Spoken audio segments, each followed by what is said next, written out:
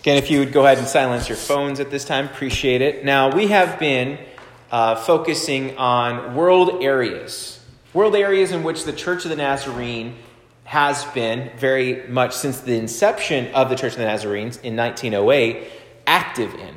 The story goes, and it continues to repeat in every single world region that we talk about, is that back around 1908, there was all these different types of churches that had missionaries around the world. They didn't know each of them, basically, but when they're sending churches, mostly located back in the United States, gathered together and joined together to form the Church of the Nazarene, they sent word, I assume via telegraph or maybe letter, hey, guess what? You're now part of the Church of the Nazarene. To which the missionaries responded, great. And they continued on with the missionary work, whatever they were doing. And so from the very beginning of the Church of the Nazarene, there has been missionaries all across the world. Now, some world area regions have been reached earlier and some later. We'll learn a little bit about that today. We've been through a lot of them. Today, we're actually going to look at South America. And next week, we'll look at Mesoamerica as the plan. But South America is an interesting location. And before we get into that area and that region, you have kind of that pieced out in front of you in your bulletin. I want to talk a little bit about something that we enjoy, maybe. Perhaps you drink it on a regular basis. It's called water. But water has other locations and forms, right? Sometimes the water's in a bottle. Sometimes it's in your faucet. Sometimes it's in a river or a lake. It's powerful. It's dangerous. It's life-giving. And as we talked a few weeks ago, many missionary works actually start off with providing basic needs for the people they're wanting to minister to, one of which is to provide clean drinking water to those folks. See, water can refresh you if you drink it. It can shock you awake if you are splashed with it. Never tried that to wake up the kids, I don't think, anyway. And, unfortunately, it can kill you if you get it into your lungs.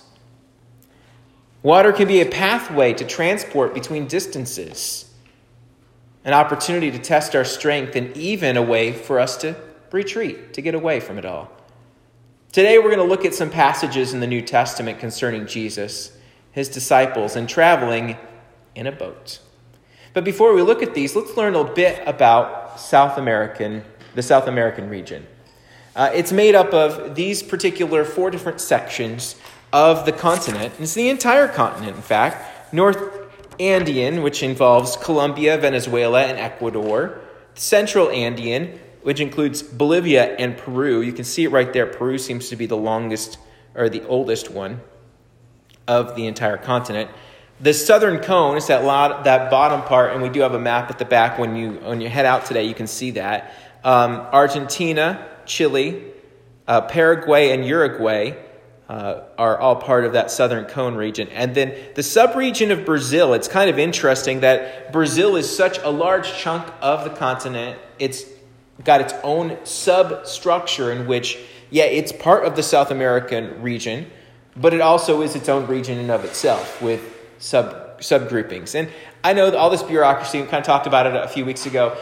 It's kind of like blah, blah, blah, blah, blah. Why do we have these people? Well, it's to facilitate ministry. That's basically it. It's not to do anything else but to facilitate ministry in those world regions. And so it's just a structure. It's a tool that the Church of the Nazarene uses in order to reach the world. And so Brazil is a huge section of that continent. Now, as you see, we've got these varying start dates of the country. But again, the cool thing about this particular area is that the whole continent is covered, with the exception of 3 countries that are at the very tippy top. But they're also part of a Nazarene world region. In fact, most of Brazil, they're all divided into, most of the times it's divided into what language they speak.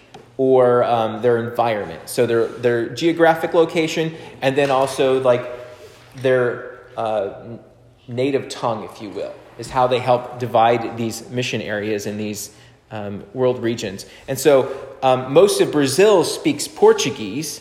Guyana, Suriname, and Guyana Francesca, which is those three countries at the very top, they actually are more in line with English, Dutch, and French-speaking Caribbean countries.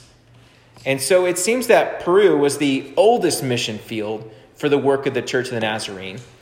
And as works developed there on their continent, or in Peru itself, new ones sprung up in neighboring countries until we have a whole continent blanketed with the presence of Christian holiness teaching. Now, what's all this have to do with boats, you might be thinking?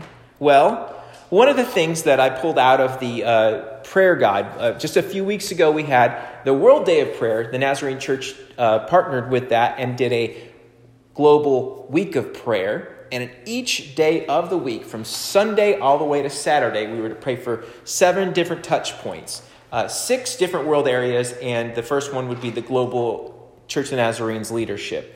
And so each one of these sections was covered in prayer throughout that week. And so that was the inspiration for the series that we're doing right now.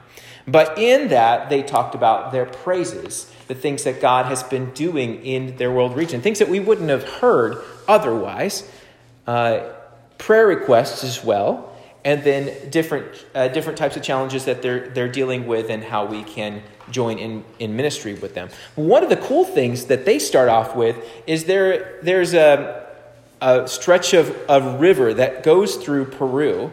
It's a very long one, and it goes east to west, and then it kind of jerks out south a little bit here and there.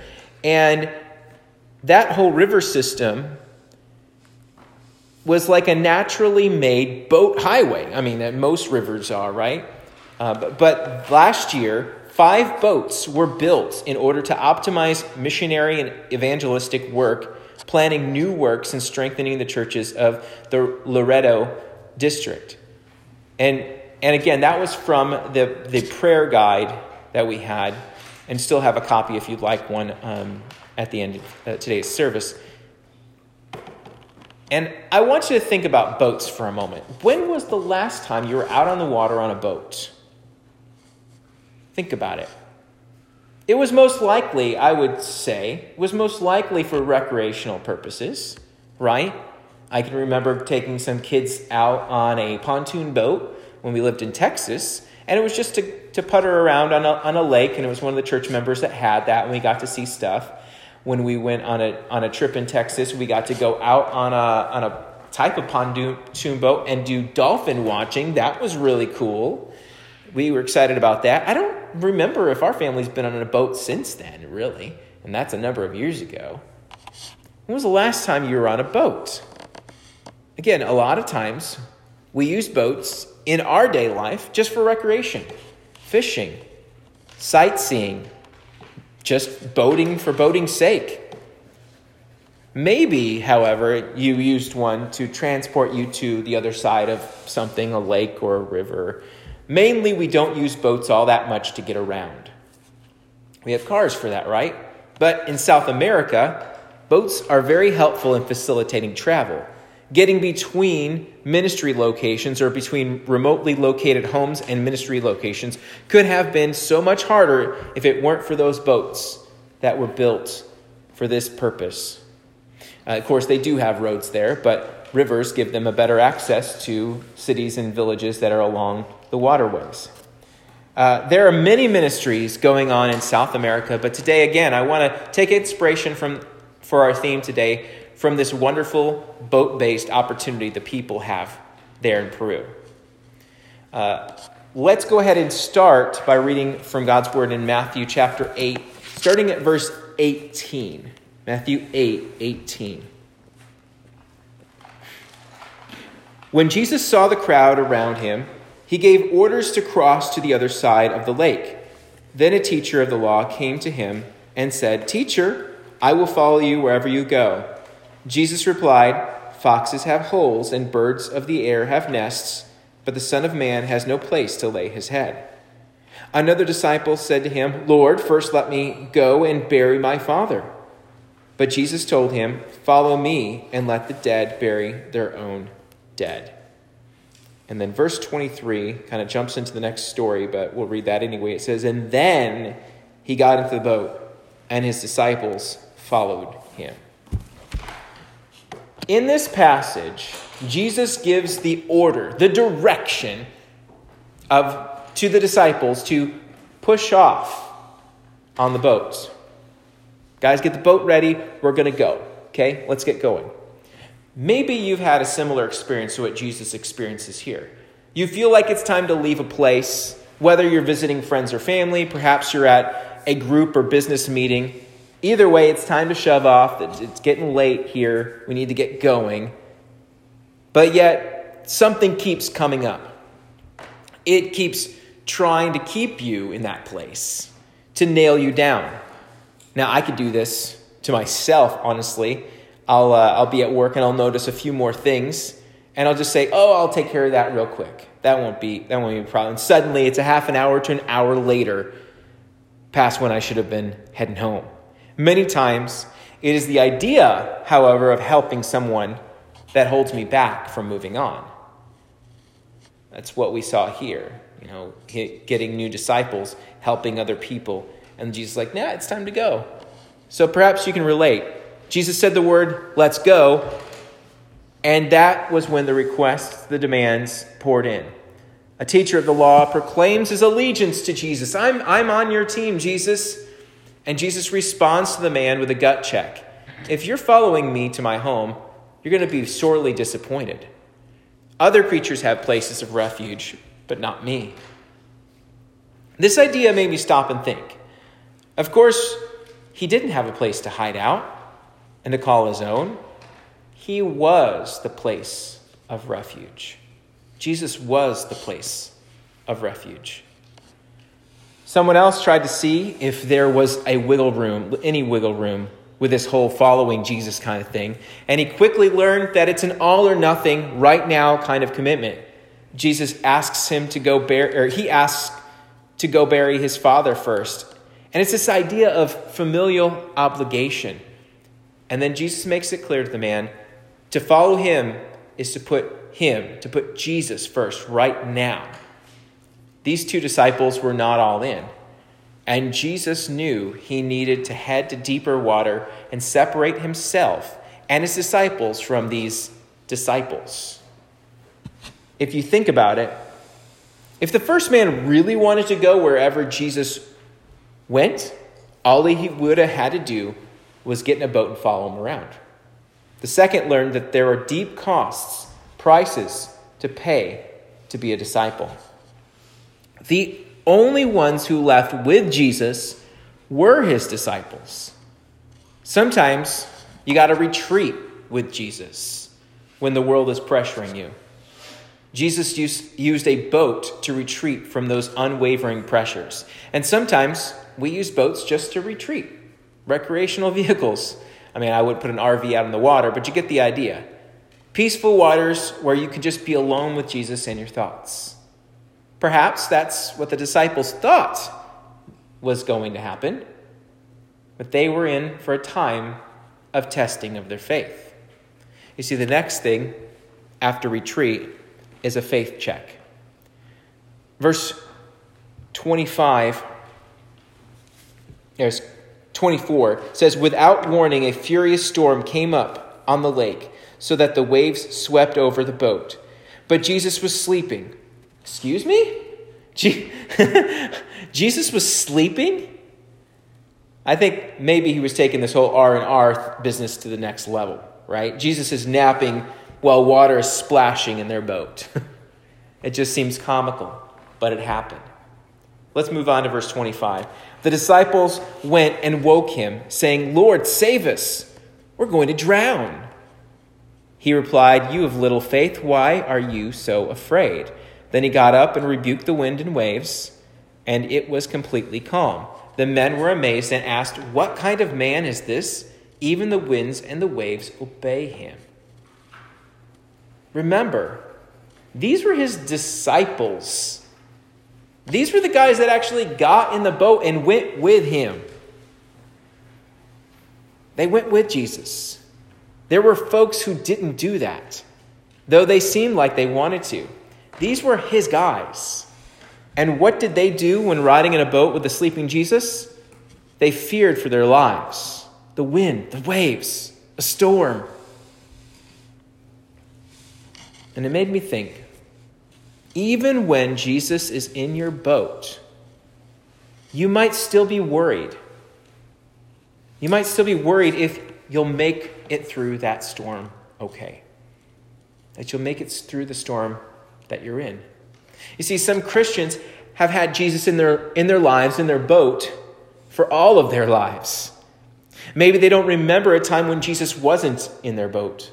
Yet hard times come, and they worry and wonder, will I make it? Another thing I took from this is that Jesus, thank God, Jesus is not scared. He is not scared, even though we might be. He's not scared. There are two things about surviving storms with Jesus in your boat. One, you can reflect that you survived. You're still alive. Two, now that you've survived, you have evidence that you can survive storms in your future. So it gives you some perspective, thankfulness and perspective. We will go through times of turbulence. Jesus has the opportunity to prove himself during those times. And we have the opportunity to marvel in his awesomeness. Like the disciples, even the winds and the waves obeyed him, they said. The boat took him somewhere, right? Boats generally are a form of transport, not just recreation.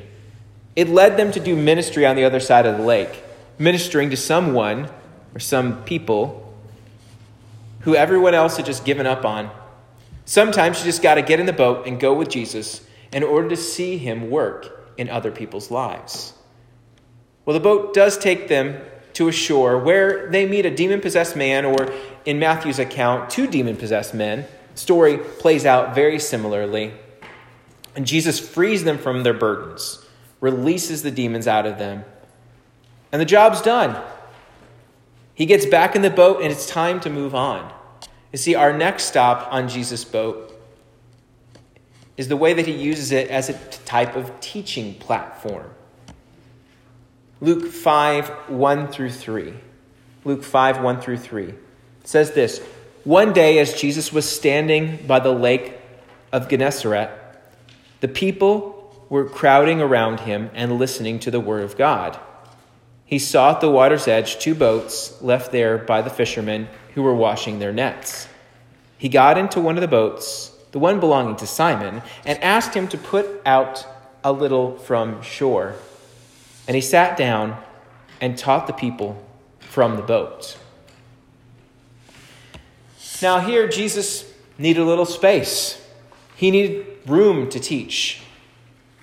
I mean, I don't know about you, but have you ever tried to give instruction to people who are just physically too close to you? I mean, it's difficult. Try it. Next time that you're on a crowded elevator, try to give life instructions to somebody right by you. They're just trying to get through the elevator. You will find yourself in an empty elevator very soon if you do that, because they will find an excuse to use the stairs. Now, some Bible scholars reason that Jesus wanted everyone to be able to hear and to see him. It's interesting thing about this passage is that we don't know what Jesus taught the people. Isn't that interesting? This is one of those opportunities where they could have gone on and given us this big teaching thing, but they skipped entirely over it. They just say, he sat down and taught the people, and then the next verse, when he had finished, he moves on to the next thing. The very next thing that Jesus does after he finishes teaching the people is to give fishing instructions to fishermen. How absurd is that? A carpenter, a teacher, teaching fishermen how to fish, giving them some advice, some pointers. Well, his advice is heeded. They trust in him enough to do that. And the amount of fish that they caught was so numerous, it was too numerous for one boat to manage. The boat that he was in was a platform, a space, a tool for teaching to happen. With the crowds and with the disciples, he used the boat as a platform for teaching, a tool. And maybe you don't actually have a boat. I don't have a boat. But the question that we have to ask ourselves today, what is the tool in our life that could be used by God in our own context?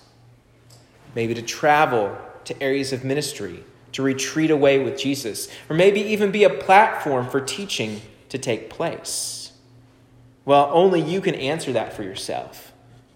As we have roads and clearly connected our cities, a motor vehicle will get us from point A to point B. Some churches in urban settings find bus ministry to be still very helpful. When a church won't fit all the people you want to reach, sometimes you've got to have a church in public parks. Those are two opportunities, a different platform, a different type of tool. Up until very recently, many folks had to rethink what regular ministry looks like. Why? The pandemic. So many people had to go because of the different varying levels of quarantine all across the world. More churches went online, did radio ministry, not only publishing their recordings, but streaming their service or Bible study, in fact, midweek Bible study on Zoom or Facebook. They can interact with those who are at home on their laptops or smart devices. What did our church do?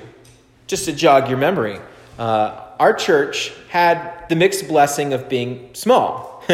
During the total state shutdown, churches and organizations that were not deemed essential were not allowed to meet in person. So what did we do during this time? Well, after we discovered it was going to be a little bit longer than a couple weeks, our leadership team decided to invest in some radio airtime at WVRQ, one of our local radio stations. We had about half an hour time slot for the message each week. People who could not get online to listen or read the message there could join others on Sunday morning and study God's word. We did that for about 2 months. It was a leap of faith because, radio airtime, even in a small town, is not cheap.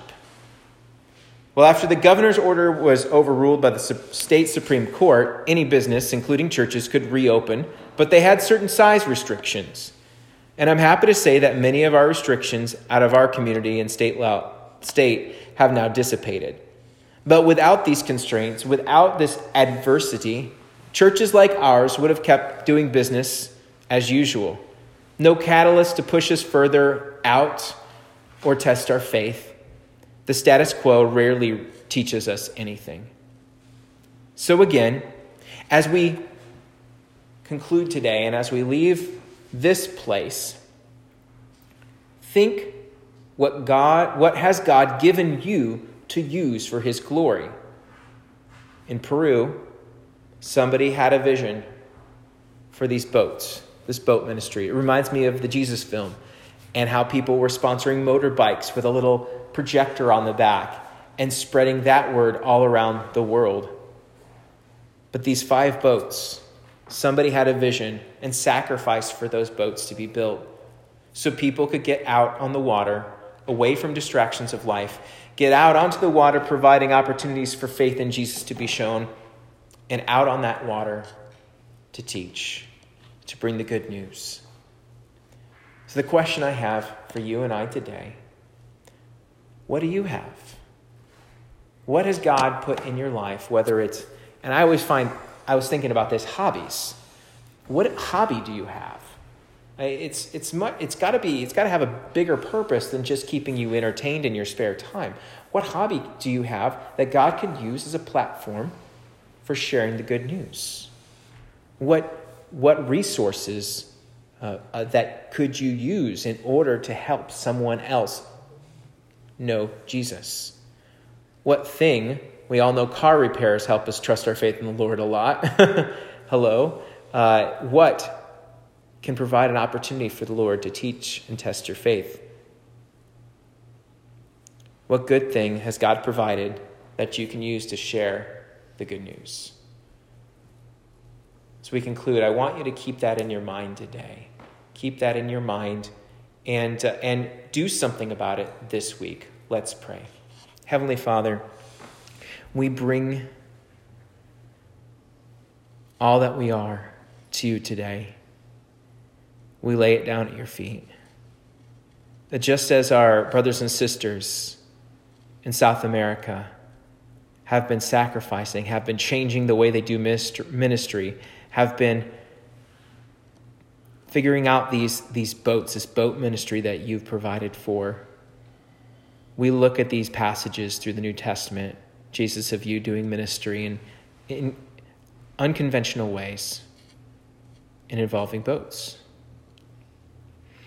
And we say thank you, and I pray that you would help us to learn something from that. What is it that we have in our heart and in our life that you've provided, put in our hands, that we can use to bless someone else, to help them know who you truly are? And perhaps we can't see all the pieces that will line it up, but God, the one thing that we can pray for is make us willing to use those resources however you want, to hold them with loose hands, knowing that they're not ours to begin with.